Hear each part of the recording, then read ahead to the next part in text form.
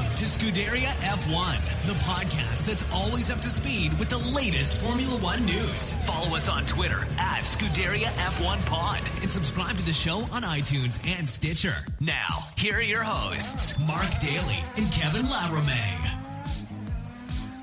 Good day, good night, and welcome to Scuderia F1, the podcast that is always up to speed with the latest Formula One news and results. And boy, wow, am I exhausted.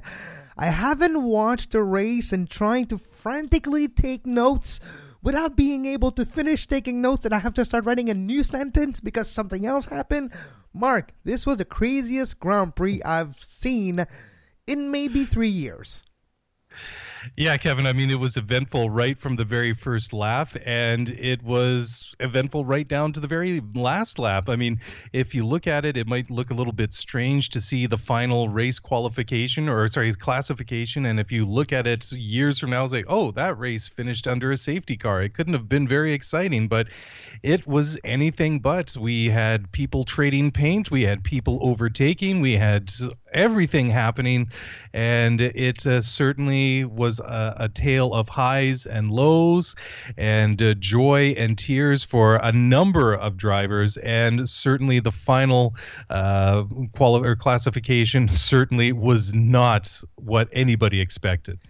No, it wasn't. And even after turn one, I was really disappointed. And who knew that Leclerc would finish actually third while being third after the first lap too.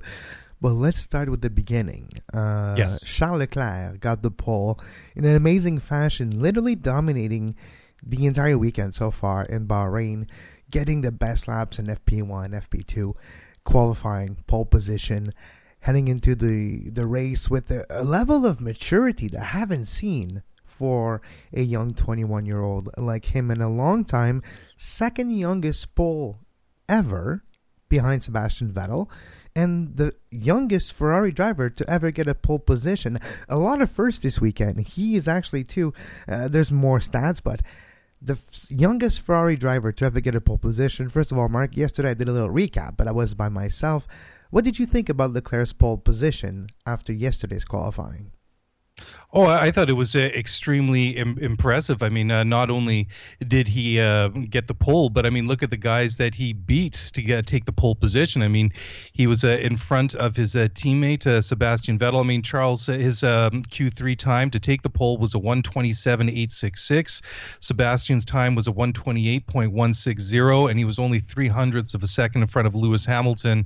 And even Valtteri Bottas wasn't really all that far. I mean, Vettel, Hamilton, and Bottas are all within about 1/10.5 of a second. So very, very tight. So, I mean, to come out and beat guys like that to start your first race on pole position is very, very impressive. But Kevin, you know, when we go to fast forward now to what we just saw at the race itself today, it was certainly, well, I mean, he did have, I think, the disadvantage of maybe being on the dirtier side of the track, because it certainly seemed like Sebastian had more grip getting off the line there and into turn one. And it certainly seemed that until his tires cleaned up and he got more heat into them, he was really struggling to stay ahead. And well, I was kind of wondering at one point, well, he's dropped from P1 to P3 on the first lap. Is he going to get swallowed up by Bottas? And I thought, well, if he gets swallowed up and passed by Bottas, then you have Max Verstappen, who's nipping at the tails. And we all know that Max is good for a pass or an attempt on one at any time. But all credit to him. He managed to keep his cool and get the car going, get some heat into those tires. And very soon he got his race back on track, literally and figuratively. And pretty soon he was back right back up at the top, and that's where he stayed for basically the entire race. The moment that really impressed me is when he overtook Sebastian Vettel outright on the track. Same car, different talent, and I guess Charles Leclerc is the most talented one. We saw a lot of his talent during the weekend and his maturity level, and just like a spoiler alert, he had technical difficulty late in the race, lap 47. The H recovery unit stopped working, which means the turbo didn't get any power, because the H recovery unit is what harvests energy, to use the best term, with the braking power. So whenever you see that red light blinking in the back of the car, this is the H recovery unit harvesting energy to be able to power the turbo, which gives you between 25 to 50 kph more, which was the amount he was missing from that point on. And he got lucky to finish even on the podium if it wasn't for the two Renaults stopped working at the same time. But Charles Leclerc finished third. He should have won this race. He has the fastest lap, so he gets a podium. He gets a point for the fastest lap. But I think we can be honest by saying he won all our hearts, and he has become a worldwide phenomenon. And the entire paddock was cheering when he talked. Lewis Hamilton, Valtteri Bottas were clapping when he entered the room post-race. The cool-off room just before the podium ceremony. And everyone else clapped. I haven't seen this in forever. I haven't seen this ever, I think. And a star is born, Mark. Charles Leclerc, the new darling of Formula One. Yeah, absolutely. I mean, to see a guy, a five-time world champion like Lewis Hamilton, applauding a guy like Charles Leclerc is, that says a lot. Just the respect that the other drivers have for him. And you made a number of good points in what you were just saying just now, Kevin. I mean, the overtake that he made, not just on Lewis Hamilton, but on his teammate Sebastian Vettel, just outright. There was no overcut, no undercut. It was just straight wheel-to-wheel racing on the track. I mean, just phenomenal stuff, and just what he was able to do in a car that was equal to Sebastian Vettel's. I mean, there was no indication during the race that Sebastian was unhappy with anything in his car. No indication from either himself or the pit wall that there was any problem with his car. So we have to assume it was equal equipment, and it was just almost, I guess, a little glimpse in the race today at Ferrari, what we saw last year at what was then Sauber Alfa Romeo racing between Charles Leclerc and his then teammate Marcus Ericsson, week in, week out, that with equal equipment, in which was obviously not one of the best cars on the grid last year, or not one of the top cars, I should say that, but he was constantly and consistently able to outperform his teammate Marcus Ericsson last year, and we've seen that this year as well. I mean, obviously 2 weeks ago in Australia, there were team orders that came into effect, and Charles obviously came home in P5 that race. But had they been allowed to race, and had they not instituted the team orders there from the pit wall, obviously I think that Charles would have taken P4. Probably a little bit of a stretch to imagine he would have kind of caught up and passed Max Verstappen in Melbourne, but certainly the guy is quick, and I think that, like you say, a star is born. He won over a lot of fans, and especially with the performance that we saw on the track all weekend long in practice and qualifying, in the Grand Prix itself, and then the disappointments, but then just the class that he handled it. And it is disappointing for him, but on the flip side, there is a silver lining to that cloud, because even though he lost the race, he did get his first podium, and of course he was benefiting to a certain extent of the safety car period right at the very end of the race, and that was just what he needed. Had they taken that safety car away a couple of laps earlier, had it worked out that way, then he would have just been a sitting duck. Yeah, he would have finished like outside of the top 10 probably. That would have been a shame. But you mentioned the clean racing in this race between Leclerc and Vettel. There was racing. This was an actual race. If you look at the times, all the way to Tony Gio at the 11th spot, everyone's in the same lap. Last week, it was 6 cars in the same lap. Last Grand Prix was 6 cars in the same lap.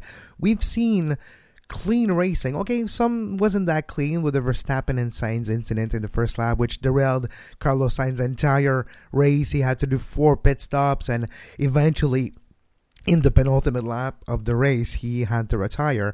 But we've seen clean racing. Like, I've seen Bottas and Hamilton race together. Bottas leaving just enough space for Hamilton, but not too much. Both of them racing against each other very clean. Same thing between Hamilton and Vettel. They were racing for second position. Hamilton overtook him, and then Vettel was trying to claw back at lap 38 and he eventually spun around, but there was no contacts. It was really clean. I don't know if there was a memo, like a driver memo, or if someone talked to all the drivers, but this was a clean race. We've seen more overtaking in this race than I can remember, for sure. And Bahrain is not the easiest track to overtake, but with the DRS, with the 3 DRS zones, and for some reason a driver memo that people say, okay, we're going to leave each other space this year, and maybe it's a derivative of the fact that you can overtake a bit more than last year. So maybe getting overtaken is not as definitive as last year, where if you get overtake, well, it's done. You're going to finish behind it because there's no way the cars can overtake. This year, it's a bit different. So maybe you don't defend or you don't block the opponent, the car behind you, as much, because you know that the next lap you'll be in the DRS zone and you'll have the advantage. So maybe that's the idea, but the drivers are giving each other a bit more space and they're racing clean, and it makes for great racing.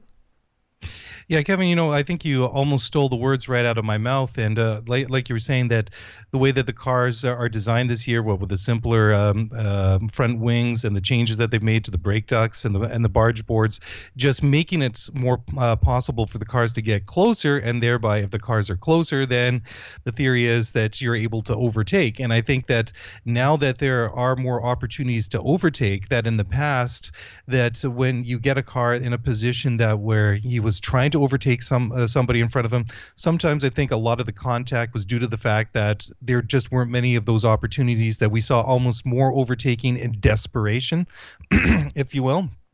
And I think from there, that's when you'd see those moments of contact. And I think that today we saw a good example of the cars being able to follow each other closer, the opportunities to pass more, and then just the drivers giving each other that respect, that because, they know that there's going to be opportunities to get past or overtake the cars in front of them, that, okay, well, I lost a position now, but I've got a car and we're in a series now where these opportunities are there to present itself, that being overtaken now is not necessarily your day is over and done and you're just going to be waiting to get swallowed up and passed by the car or the next fastest car behind you. That we saw guys going up and down and passing all over, and I was really relishing to see some of these battles between the top runners. I mean, we saw quite a bit of passing in action between Ferrari and Mercedes this afternoon, or this morning I should say, and we saw plenty of action all the way up and down through the racing order, right from green lights to checkered flag, and that makes it great. Of course, there were some incidents, like you said. There was Verstappen and Carlos Sainz. I mean, that was reviewed by the stewards, and ultimately they decided it was a racing incident. I mean, it was unfortunate for Carlos. Don't get me wrong. I mean, ultimately he decided to retire the car towards the end of the race, but it was a racing incident. I thought that it was interesting, too, later in the race, the incident between Antonio Giovinazzi and the torpedo Kvyat that resulted in a penalty for Kvyat, just the way that he closed the door when Giovinazzi was obviously on the inside line and making that move. That was fair enough, but you know what? So that's racing, and I mean these things are going to happen. I mean, it was a bit of a silly move by Kvyat, but ultimately he's the one that paid the price double for that, because he spun out and then had got the penalty on top of it. But then we even saw the teammates in Ricciardo and Nico Hülkenberg touching at the end of the straightaway into turn one, and I love the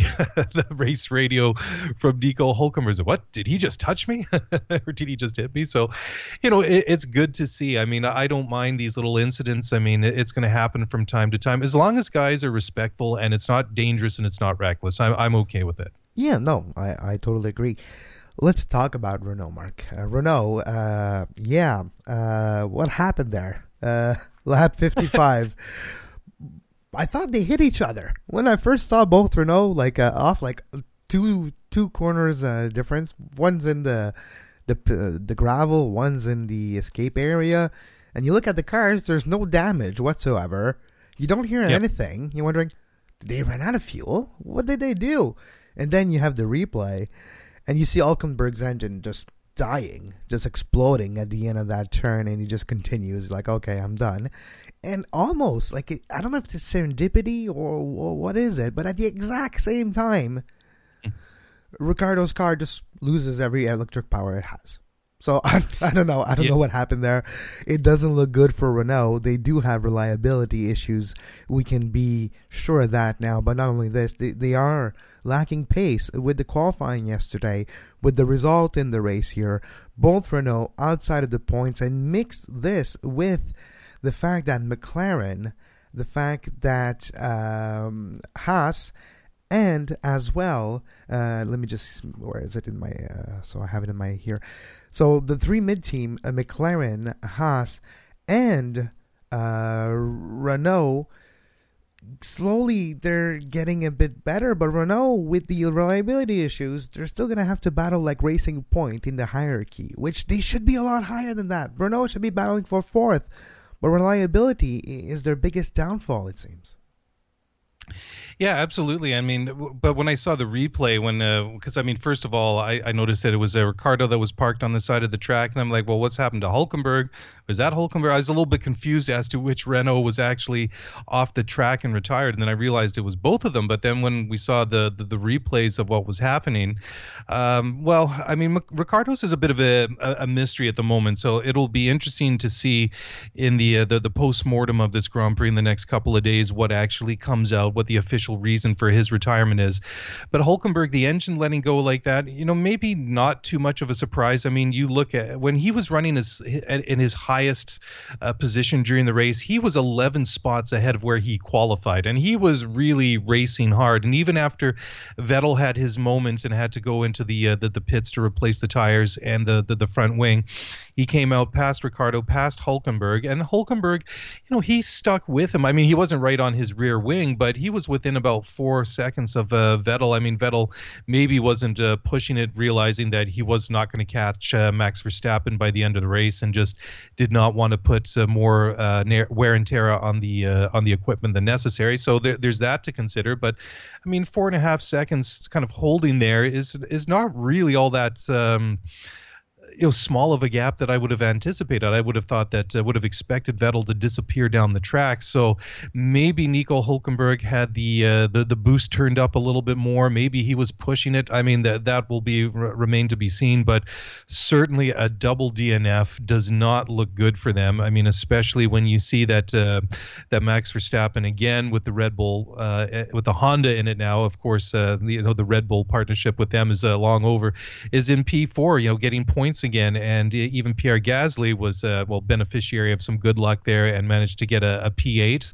I think that so much maybe flatters his afternoon a little bit, but certainly it doesn't look good. But then you even compare the Renaults. I mean, you look at Lando Norris coming home in P6. Carlos Sainz certainly looked pretty pacey off of the off of the start, and I even remarked. I think if you go and look through our Twitter feed, that I made a remark. Even I think it was just before where they touched and Sainz went off. But certainly, I mean, would we have said 1 year ago? Would we even said 2 weeks ago that we would have expected to see a McLaren and a Red Bull dicing for position, even on the first lap? I'm sure that's a hard no for everyone.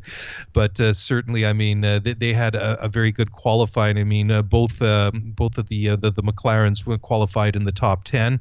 Sainz in 7th and Norris in P10. And then you got to go a ways back to find the two Renault cars. So certainly a very disappointing for them.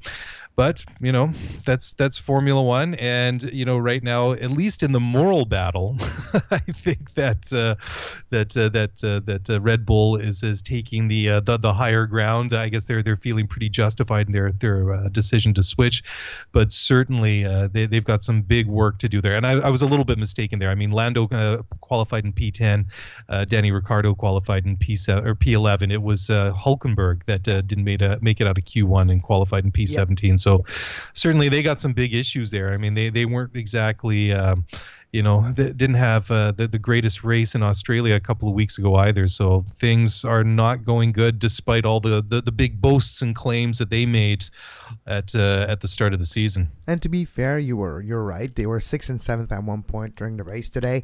And I did write on my notes that it looks like Haas, McLaren, and Renault really got their act together.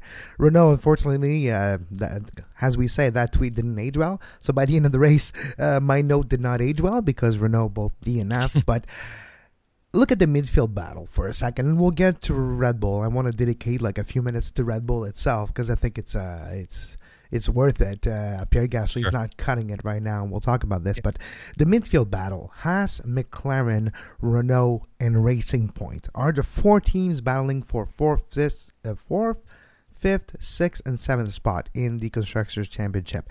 And that race is going to be fascinating. It's unfortunate for Grosjean that he had to change some parts, had a 5 grid spot penalty for the beginning of the race today. And it's a shame, too, that K-Mag had not necessarily the best race today. But we do feel, I do feel that they deserved better, Haas, and they were really quick in qualifying.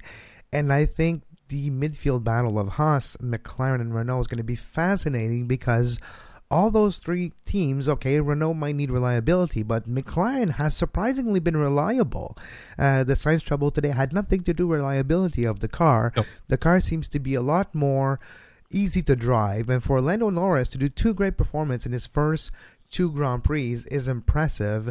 Between Vettel and Raikkonen, like finished 6th, between a former world champion and the biggest veteran in the field as Kimi Raikkonen, McLaren has surprised me. Haas is surprising me, and both teams, okay, Haas surprising me even more because they're doing a lot with not that much, and they're not producing the parts themselves. They're literally like a company that buys a lot of things from their suppliers. They build the final product, and they race with it, and I'm surprised. Haas might be onto something, and if you just figure out the race pace a bit and luck, considering Grosjean, Haas could be the 4th best team, and this could be to the detriment of a Racing Point, which seems to be going backwards right now. Yeah, absolutely. And let's talk a little bit more about that in the midfield battle as we pause briefly here for network identification and a word from our sponsor. Passion, drive, and patience. The formula for winning championships is also what keeps your ride or die alive.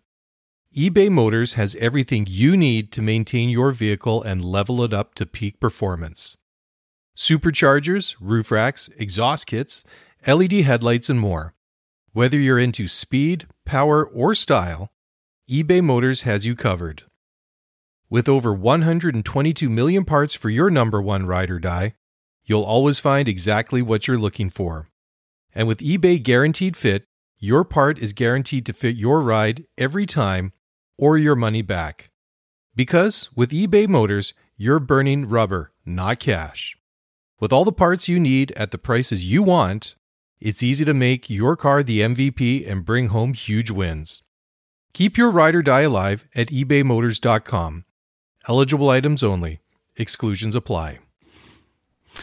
All right, Kevin. Well, yeah, a number of things to talk about that we left off on just before the break there, and certainly, yeah, the comments that you were making about Haas, certainly very a disappointing afternoon for them. Again, they had a pretty decent time of it in qualifying. They were competitive at least. I mean, unfortunately, of course, Romain Grosjean had the penalty applied to them, but they were looking good. They looked good in Australia a couple of weeks ago, but unfortunately the race pace wasn't there today. Grosjean, of course, had the first corner coming together with Lance Stroll, which kind of ruined his race, and he didn't actually finish after it was all said and done. Kevin Magnussen, he qualified in P6, but in the actual race itself, the pace wasn't there. He just was not competitive and finished well out of the points in P13.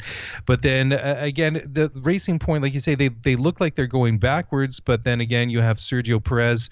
Again, his afternoon may be flattered a little bit by the untimely retirement or the double DNF of the Renaults right at the end there. Because I mean, he sneaks in to get a point right at the very end in P10, and Lance Stroll well off of the pace. Who knows knows what he was dealing with throughout the race. Obviously, he had that first corner coming together with Grosjean. Who knows if he was carrying a problem, but again, he had issues all weekend long. I mean, he had a pretty good opening race in Australia a couple of weeks ago. I think he surprised a lot of people finishing where he did inside of the top 10. But then this weekend, he doesn't get out of Q1 in the race. He's nowhere. He gets lapped. So, it doesn't really help, his supporters and his boosters to, have a weekend like he did. And definitely not his finest moments. But, it's interesting. Again, you look at the Williams. I mean, I know anything that we can kind of say at this point is a little bit redundant because we've just talked about how bad they are going back even, 2 months ago now or 6 weeks ago back to winter testing. But I mean, you look now again, they're the final two cars in the racing order. They are classified 15th and 16th. George Russell was down one lap. Kubica was he was lapped twice by the time it was all said and done. Yeah. So obviously the issues they have there are, well, who knows if they're terminal. They're terminal for this season, and who knows if Patrick Head will be able to turn it around based on whatever his input is going to be on his somewhat limited consultancy role within his return to Williams. Yeah, that's what did I talk about last show, Mark? 2 weeks ago. I mentioned Patrick Head by name. I literally said Williams should go back in their history and get people that knew what they were doing. Patrick Head was hired as a consultant, and it's funny too because at the same time, Jacques Clear is the one working at a really high level for Ferrari. So those are all coming from Williams. But you're right, and Russell is doing the best he can. But this is going to seem really terrible, what I'm going to say. And no offense to the driver I'm going to talk about next. I'm not saying you're trash, my friend. Not at all. You're a really good driver. Your story is amazing. And it's a feel-good story. But he's just not quick enough. Is it the injuries? Is it Robert Kubica? It's not cutting it in Formula 1. 2 laps down. And the only driver 2 laps down. And not just 2 laps, like a whole lot of second between him and his teammates. Which means that it's not the car. His second lap down is more his performance, his pace. And he's not quick enough. He's not good enough. And I guess we have our answer. I guess we understand why Williams was reluctant putting him in the seat last year. And it took basically a lack of other options for them this year. And the lack of willingness to pay more drivers a lot more money and to pay him a salary when he's not driving. Yeah, the Robert Kubica experiment at Williams is failing. It's failing badly. And it's becoming an embarrassment for Williams. And I don't know how long before they actually make a move and get a new driver in that car. I wouldn't be surprised. But so far, after 2 Grand Prix, it's a terrible, terrible result for Williams. Well, it's funny too because when the drivers were kind of being all moved around last year, and drivers were to be confirmed for whatever team and here and there, it was interesting because after George Russell was confirmed to be going to Williams for 2019, and that second seat was it was open for a while, and there was a lot of talk. Well, it really kind of hinges on what's Lance Stroll going to do. I mean, it was an obvious open secret that he was going to go to Racing Point. I mean, when your dad leads the consortium that buys the team, everybody just knew, let's just put it that way, that's where he was going to end up. And of course, that's exactly what happened. But of course, the other thing that when everybody was really wondering about is, well, if Lance is going to Racing Point, what's going to happen to Esteban Ocon? Because I mean, he's had a season and a bit in Formula One, and I think for a young guy, he's done very well. He did, I mean, obviously it's Racing Point, Force India, whatever you want to call it. So there are going to be, they're not going to be challenging for race victories, but he did very well. I mean, he obviously had some hard moments with Sergio Perez, and they each they had their time here and there. But I think that Ocon obviously acquitted himself very well in the time that he was in Formula One, and he was one of the names that was thrown out there to possibly be that second to Williams driver for this year. Of course, it doesn't work out that way, and Esteban ends up as reserve driver for not for Williams, pardon me, but for Mercedes. And I think that if you are Esteban Ocon, you're sitting there right now thinking, you know what? I think I'm in a pretty good place. I might not be out there racing right now, but at least I'm not racing in a Williams. At least I'm not actually damaging my reputation by racing in a bad car. Just ask Pascal Wehrlein how racing with a bad car can affect your reputation. He's not in F1 anymore. He's in Formula E, right? The 2 years at Sauber did a tremendous job of ruining the reputation of a Pascal Wehrlein, which is literally Esteban Ocon 3 years ago, is Pascal Wehrlein. So, Yeah, no, you're right. There's a lot of parallels to be made between the two of them, and certainly. Wehrlein was, he was even the reserve driver at Mercedes a couple of years ago when it was Hamilton and Rosberg. So, you kind of fast forward now to the next generation of drivers, and you have Ocon kind of sitting on the sidelines, and Wehrlein, he's not even mentioned in Formula One anymore. So, who knows? It seems doubtful. The way that Formula One is, it's either you're hot or you're not, and when you're not hot, you're just gone from Formula One, unless your name is Danny Kvyat and you just happen to be the benefactor of good fortune that somehow a team and a system like Red Bull just does not have enough drivers with enough points to earn their super license, and he gets his way back into Formula One. But I just want to talking about Red Bull right now, I just want to talk a little bit now about those two the two cars there. Verstappen finishing, I think, whereabouts we would expect, and obviously a bit of a quiet race for Max, apart from that early coming together with Carlos Sainz. But just based on the pace that we saw this weekend, it was Ferrari, then it was Mercedes, and then it was pretty much everyone else. So that's not really too much of a surprise. But, the one thing that I am surprised about, and this is not really anything new, is just so far the difference between Pierre Gasly and Max Verstappen. Verstappen, we know what Max is all about. I mean, he's been doing it for several years now. I mean, he's got all the attributes to be, he's already a superstar in Formula One. I mean, he's got all the attributes to be a race winner and a potential Formula One world champion. But I would have expected to see Gasly be a little bit closer. I don't know if I necessarily expect Gasly to be delivering the performances in 2019, at least right off of the bat that we saw in previous, where it would be Ricciardo and Verstappen or Verstappen and Ricciardo. I mean, they were pretty close and consistent in the way that those two finished races. But certainly, I mean, even looking at the race classification for today, I mean, he is in P8, and like I say, I mean, he's flattered a little bit. So, I mean, at best, he's 4 places behind his teammate. At worst, he's 5 or 6 places behind his teammate. Do we expect more from Pierre Gasly in the Red Bull, or is it a little bit too early to push him for those results? Kevin, what do you think? No, we should expect more. And he's not delivering. Why? Look at the counterparts, and I think it's twofold here. I think when you look at Charles Leclerc and you look at Max Verstappen 2 years ago, what he did when he went from Toro Rosso to Red Bull, and Charles Leclerc to go from Alfa Romeo to Ferrari, and Pierre Gasly to go from Toro Rosso to Red Bull, are all very similar situation where it's very young drivers getting a seat in a top team in Formula One. So for that basis of comparison, you can look at their results after just a couple races. Max won his first race, but it was mid-season. He was transferring to a team that had the knowledge of the car that is way ahead of now. It was Barcelona, which is mid-season. So that is different. But we can look at Charles Leclerc after 2 Grand Prix and Pierre Gasly after 2 Grand Prix. They should be in a similar position. And it's P8, but it's not a real P8. It's actually a P10 that got a lot of luck when the 2 Renaults went kaput.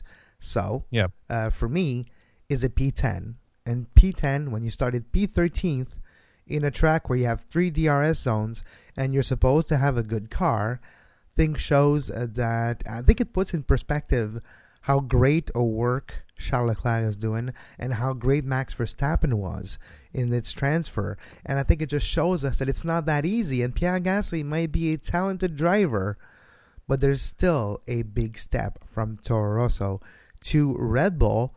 And I think it shows us, too, that yes, Honda might be fast, the Honda engine might be great, better than we thought, and that relationship might be going well, but there's a big gap this year so far between Ferrari, Mercedes, and Red Bull, and then there's another gap in the rest of the field.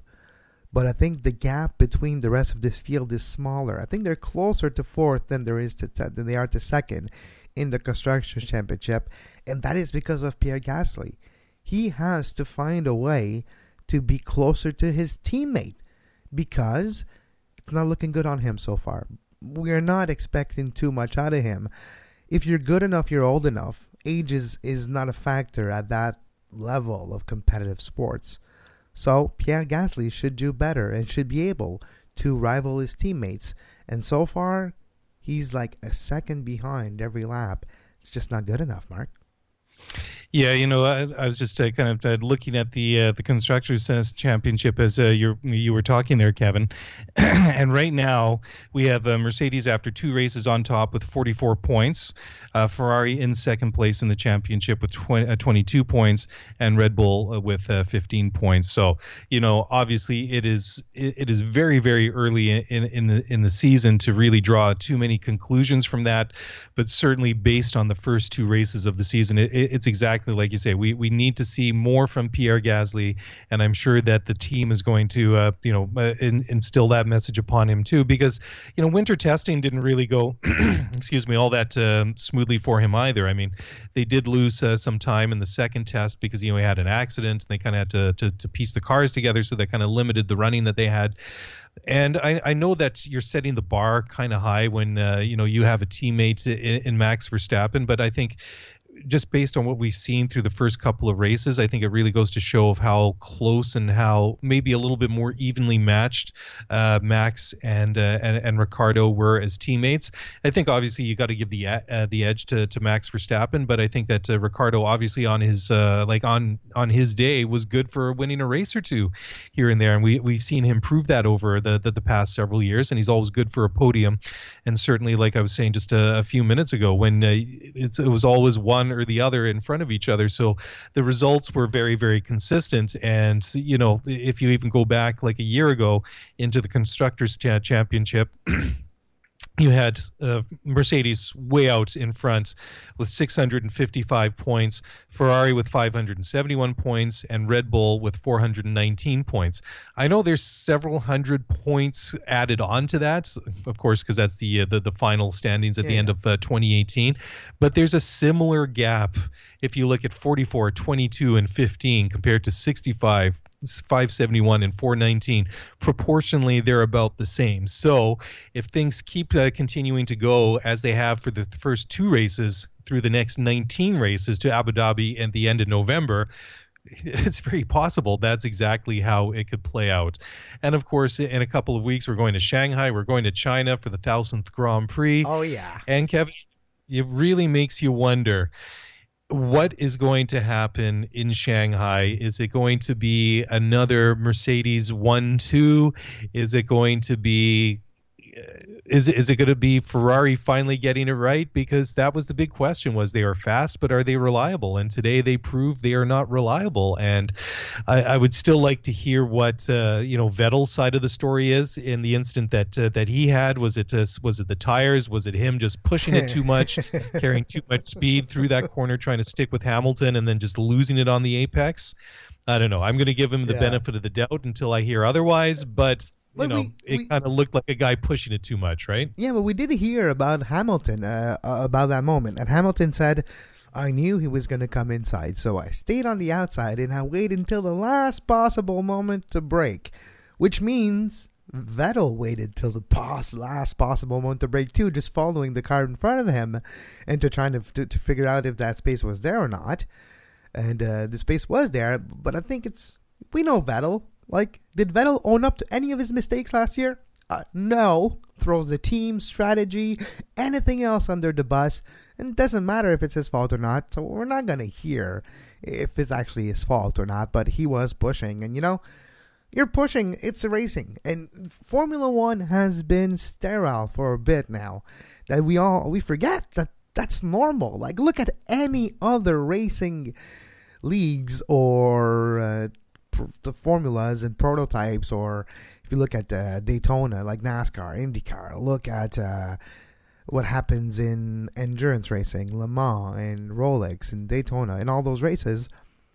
When you race with someone else and they have a fast car and you have a fast car, you want to keep up with them. Sometimes you can't, and sometimes the back of your car just slips away from you. Just goes away from you because you're pushing the car to its limits. And I want to see that. That's what I want to see. Formula One cars, drivers trying to get to the other car, not just being conservative and sterile and not wanting to risk it. To win, you have to risk it, especially if we're going to have a season where there's 6 pretender for the championship and there's more than one team pretending for like going for the wins. They're going to have to battle each other on the track, and you want to see that. So it is Vettel's fault, but it is dictated by the great pressure that Hamilton did put on Vettel by waiting at the end of that apex to brake, turn, to leave just enough space, but the car, because you're waiting so long before you actually turn, you're past the apex, your balance of the car is not made for that, and then in the end, you just turn around. And that's what I want to see, though. It's racing, and it was great to see. I felt vindicated. I'm like, yes, that's what we want to see. Yes, that's a race. That's how you drive. That's how you drive for second spot in the race. Yeah, totally. And I mean, that's one of my complaints, or one of the issues I've had over the past couple of years, that it's either been Ferrari or Mercedes. You know, one car was always better suited to another track. So it was either one of the Mercedes racing off to the distance or one of the Ferraris, and rarely did we see them racing head to head. So to see them racing head to head over the past couple of races this year, I think it's great. And, you know, if, like you were just saying, Sebastian probably overcooked it, carried too much speed into that corner, and then just was not able to keep the rear end of the car on the track when you're coming out of the at the exit of that turn, and just loses it. Hey, that's racing, but you know what? They were racing, and that's what we want to see, and I think that's what's exciting. And of course, I mean, even though it didn't end well for Sebastian Vettel today compared to Lewis Hamilton, there still are 19 races left, and that's the great thing. Anything can happen. I mean, it's proven to be unpredictable. I mean, 2 weeks ago, sure, it was a Mercedes 1-2 on the on that race as well, but did we really expect to see Valtteri Bottas come out and really dominate that the way that he did? I mean, I know that Lewis had some issues with his car, with the floor on his car, but was he really? Was the issue with the floor, the damage they had, that much of a detriment that he was that far behind Bottas? I mean, we talked about it, I think, twice now in previous shows. But then you fast forward to this week, and then you just see how dominant that the Ferrari, how much speed that they had, and then you just see all the things that unfold during the race. So I think that if this can continue, if Red Bull can kind of find a way to get Max a little bit more into the mix, who knows? You know, they were very good in China last year. Of course, there was a bit of a benefit there because there was the accident between Sebastian Vettel and then Max Verstappen, and then Red Bull, of course, did their typical smart and opportunistic pit stops to double stack their cars or really get Ricciardo in there, and it played out well for them. So they can win there. Whether they can win there this year in a straight up fight between themselves and Ferrari and Mercedes remains to be seen, but it can happen. It can happen, and before we just continue, we'll take a very short break still for our sponsors, and we'll be right back. Welcome back to Scuderia F1, the podcast that is always up to speed with Formula One. I'm Kevin Laramie with Mark Daly, as always. And Mark, before we turn our attention to China and Shanghai in 2 weeks' time, in a fortnight's time, the race number 1000 in the history of Formula One will just wrap up race number 999, the Bahrain Grand Prix in 2019. Mark, it was the 8th Grand Prix to ever finish under a safety car, the first since China in 2015. So that just shows you, too, the lack of safety car means because the lack of battle. If you have battles on the track, there's things that are going to happen. Things are going to fly away, mostly front wings are gonna be flying away everywhere, but I think it's one of the fun things with the new design and the bigger front wing, and I think we've seen this with Hamilton and Leclerc when they were battling in the first lap too. Hamilton was really nice to Leclerc because as much as he didn't want to hurt him. He didn't want to hurt his car too. And at some point, Leclerc was not fast in the third corner, and Hamilton was behind him trying to find an opening. And you see Leclerc just trying to survive, and Hamilton just brakes a little to make sure that his front wing doesn't catch his Leclerc's left back tire. But this shows you that the drivers are aware of the size of their front wings. They're aware that if they go too close, and even with the DRS that's more effective, you have to get new marks because you have to brake a little before, because actually you're coming in with a lot more speed than before, and if you're not careful, your front wing is gonna touch the other car. But the chaos of front wings braking in Formula One this year will give us a bit of a monkey in the wrench, where we'll see cars out of position. And now with the new downforce, the new grip that the car seems to have, especially because of the downforce of the bigger front wing and back wing, but as well as the speed of DRS, we're going to see more overtaking. So that one decision to make the front wing and the back wing bigger, mixed with this affecting the DRS. If you make the back wing bigger, it affects the speed the DRS gives you. So that single decision might be why we're seeing two more exciting races than before this year so far. And I think it bodes well, and the drivers are aware because they're reacting either conservatively or going for it. They don't want to be caught in the middle, where if you're just going to touch the other car, your wings are going to break. So I think that decision might be the best decision Formula One has taken during the off season. The way that they just kind of pushed that one through, and then also just the way that the whole development of these new wings and the barge boards and the brake ducts, how it really has come and been implemented into the sport. I mean, there was a lot of complaints from the teams at the time, and even over the course of the winter, that that there were a lot of issues designing them, and just the amount of money. I think it was Red Bull said something to the effect of that they spent 15 million euros just to design the new front wings, and then just the way that all the changes and impacts that it had to the rest of the car. But it's the one thing that really fascinates me is that the way that the reason for the aero change was, of course, to make the closer racing, and just to minimize that the disturbance of the dirty air behind the cars. But there was a lot of complaints about it, how it was going to slow it down, how it was going to reduce the downforce, and all these things. So all these negative things that were discussed and put out there by the different teams, the different drivers, the different designers, the different engineers between last year and this year, and then to the fact that we've seen that basically all these issues that they were complaining about haven't really materialized. They've managed, as usual, as is the ingenuity, as is the brilliance with the people that work in Formula One, that design these cars and all the pieces that go on them and inside of them, that they were able to take that challenge, and it's working, and it's working great. So hopefully we see more races like we did in Bahrain this afternoon, and we see that the rest of the year. Certainly we've seen in China some moments over the years, and at Shanghai there are two very, very long straightaways, and I'm just looking at the circuit map right now. The way that they have it at least set up at the moment is for 2 DRS zones, but we've seen them add additional DRS zones. Who knows by the time we get to Shanghai in a couple of weeks whether or not they will add another a third one. But certainly some of these longer straightaways that they have at the start finish, and then also at the back of the circuit, can make for some very, very exciting opportunities for cars to overtake each other. So I'm looking forward to it. Yeah, a few things about the Shanghai Grand Prix. It'll be the 1000th Grand Prix in the history of Formula One.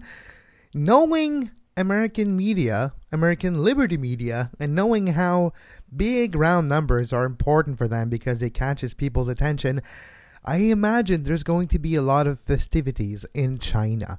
I hope they bring drivers of the past. I hope they bring whatever they can. I hope we see old cars, vintage cars in the pre-race that we see around the track. I hope we hear more about some of the behind the scenes in the greatest moment of history of Formula One.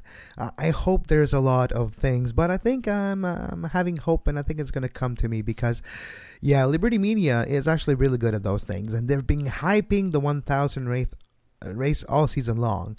They were mentioning, race 998 in Australia, 999 in Bahrain. It's the road to 1,000. And that 1,000 will truly mark the end of an era and the beginning of Liberty Media for me, owning and not being afraid of changing things. Right? When you buy a brand new company, you don't just come in and change everything the second week. You stay there for a year and a half. You assess a lot of different things. You slowly share your vision with your coworkers, with the people underneath you as a Chase, the guy from Liberty Media, I forget his last name for some reason, and Ross Brown. Yeah, him. So when you're in that position, you wait a little bit and then you start changing. And I think race 1,000 will mark the mental barrier where Liberty Media feels that they're finally in control of Formula One, and it's long gone from Bernie Ecclestone. So I think race 1000 will show us what the future of Formula was while looking at the history, and will bring us a lot of interesting ideas. But I hope they announce in the next week, so we can talk about it in next week's show, Mark, what event and what special attraction Liberty Media will bring for the 1000th Grand Prix in the history of Formula One. Absolutely. I've got a couple of points to add to that, Kevin, and we'll do so as we wrap up the final segment of the show here on the Overtime Media Network. After this very short break, you're listening to Scuderia F1 special post-race live stream. We'll be back in just a moment. All right, Kevin, it's time to start wrapping this one up. A very eventful Bahrain Grand Prix, but we were just talking about the Chinese Grand Prix in Shanghai just before the break here. And it was interesting too when it came out that the 1000th Grand Prix was going to be in China. There was some talk that they were going to try and maybe manipulate the schedule and maybe have it at Silverstone for the British Grand Prix. And honestly, I'm kind of glad that they just decided to have it wherever it fell in the schedule, and if it just happened to be China, then so be it. And certainly, like you were saying just now, I'm looking forward to seeing what sort of festivities and what sort of commemorations that they make around the special event, because they've been going now since 1950, and if you think about some of the iconic names, you've got Fangio, you have we could just keep going. I mean, there's Fangio, you have Jim Clark, you have Michael Schumacher, you have Ayrton Senna, Alain Prost. Just keep going on and on and on. So many legendary names and teams like Mercedes, Ferraris, Maserati, and going Villeneuve. On and on to newer teams. Villeneuve, of course, I have to plug Villeneuve. Father and son. Gilles Villeneuve. Exactly. Father and son. But a lot of the James Hunt, the Hill duo of father and son, Graham and Damon. No, so a lot of history in Formula One. And next week, I hope we'll see one of the old cars. And I hope we'll see the 6-wheel car go around the track once or twice. Just for old time's sakes. Because there's been some weird cars in the history of Formula One. There's cars that look more like spaceship that happened before, and I would kind of like to see them one more time in celebration of the 1000th race. And I hope we'll see something like, what will F1 look in 1,000 race from now? Will we have Formula One just like planes and just basically being in the air? Will flying cars exist? Will F1 be flying cars? Will it be all electric in 1,000 races time? I think it's interesting to just have that thought experiment of what can Formula One look like in 1,000 races time. Mark, quickly off the top of your head, if you can use your ability to project yourself in the future, what would F1 look 50 years from now? Wow, I'll have to pick up my dusty crystal ball here and give it a little bit of a polish, Kevin. But I think obviously that the future is going to be electric, and I don't think that it is going to be obviously the sole fiefdom, if you will, of Formula E. They've got their own, I think, identity, though, the own way that they kind of race, their own way that they market, and their own design of the cars and things like that. And I've been watching a little bit more of Formula E this year. I'm still finding it a little bit to try and really snag my attention to the degree that Formula One is. I mean, it's an interesting, exciting series. There's some good racing in it, don't get me wrong. But the one thing that really that I find is for me maybe not so much of an attracting factor is the fact that the circuits are so small, they're so tight, they're so compact. If they could get that to the point where you could race electric cars on a big full size Grand Prix circuit like we saw in Bahrain today, or in Shanghai, or at Spa-Francorchamps, at Monza, at Montreal, wherever it is, I think that's where ultimately Formula One has to try and get to, because I mean you hear now that a lot of the car manufacturers are looking at certain days that or certain dates in time in the future that beyond 2025 we are not manufacturing any more gasoline powered cars. We're not going to be making cars with internal combustion engines, whatever it might be. So that's obviously where it is. And I think if you look at this electric technology, I mean, a big step for Formula E is to be able to run a race with one car on one charge, rather than in some of the previous seasons where they'd have to change Switch midway cars into a different car. So the technology obviously is evolving very, very quickly, and Formula One has embraced that technology to a degree, because we've been racing now for 5 years with the hybrid or turbo hybrid V6 engine. So there is the component of that, and there's the batteries in the car, so there's that kinetic recovery system. So I would like to see Formula One go in that direction in the future with some of these wild and really cool looking concept cars, and then be able to get that develop an electric engine that has the torque, it's got the power, it's got the top end that can power a car over 200 miles an hour, and can take it. I mean, you just look now at the Shanghai International Circuit, for example. It's about 5.5 kilometers in length. It's just over 300 kilometer total race distance, 56 laps, and a lap around there is about a minute and a half. Michael Schumacher's lap record was set back in 2004, and that's a 132.238. And if they could get electric cars at that point to be able to lap and perform in the same way, I think it'd be great. But that's a long way away. And the other thing is too, and maybe I'm just being a little bit picky, I was really taken aback in 2014 when the cars got to Australia. They came out onto the track, and I was like, wow, these turbo hybrid cars are very quiet. But you compare those to the high-pitched whine of the electric cars, and I still maintain that the current Formula One cars, no matter how awesome and amazing that the technology is that go into these engines is, it still lacks something in the noise of the V10s, the V8s, the V12s. So, there's that. I mean, call me a purist, call me picky, call me whatever you want, but I like the sound. I miss the sound of those engines. No, I agree. And I think there's going to be more technologies and more things developing in the next 50 years that will change Formula One. Well, heck, society will change as a whole. So over the next 50, 60 years, depending on how many races there is per year. So in the next 1,000 race, it could take less than 50 years. There's 21 per year. It's going to take exactly about 42. So for me, in the next 1,000 races, Mark, we might see the switch from gasoline engine to electric. And then we might even see a switch from electric to another type of powered car.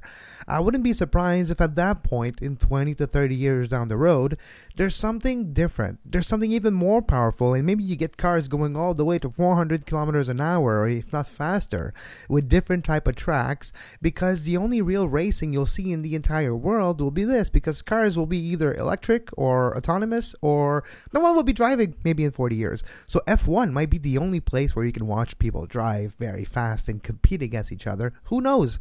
Maybe hydrogen-powered cars will be something in the future, because we all know hydrogen-powered spaceships exist, and from spaceship to Formula One, it's a very small gap, actually. Like, cars of Formula One are almost more similar to a spaceship than they would be to a regular road car.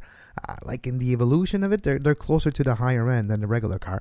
So I wouldn't be surprised if down the road, when gasoline is not an option anymore, you find another way to have a fuel-based car, just a different type of fuel. Hydrogen burns at extremely high temperature, and you can create a really different type of car. And maybe that's going to be the future of Formula One. I think we have to be open to it.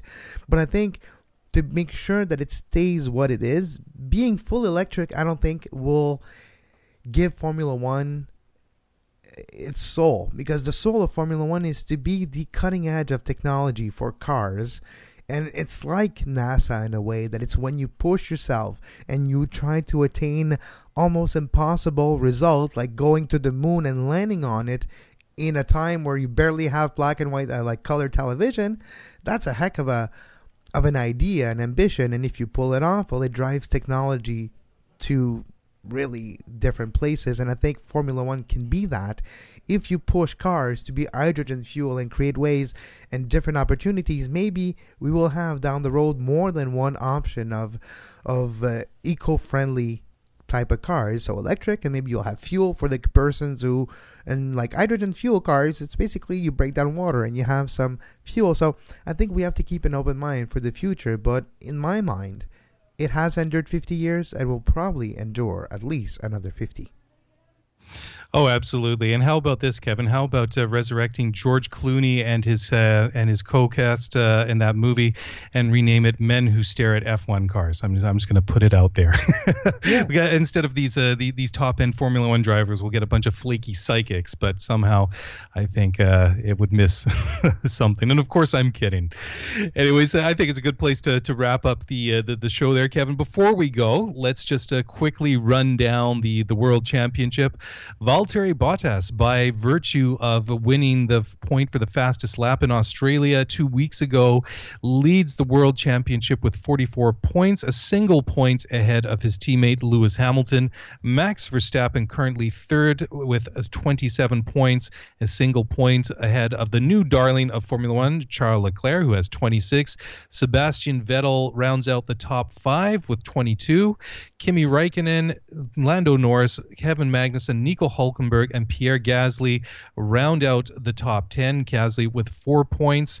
And if you go all the way down to the very last couple of drivers in the World Championship, you have Antonio Giovinazzi, George Russell, Robert Kubica, Daniel Ricciardo, and Carlos Sainz, 2 guys that you would not expect to have 0 points 2 races into the Formula One season have exactly that.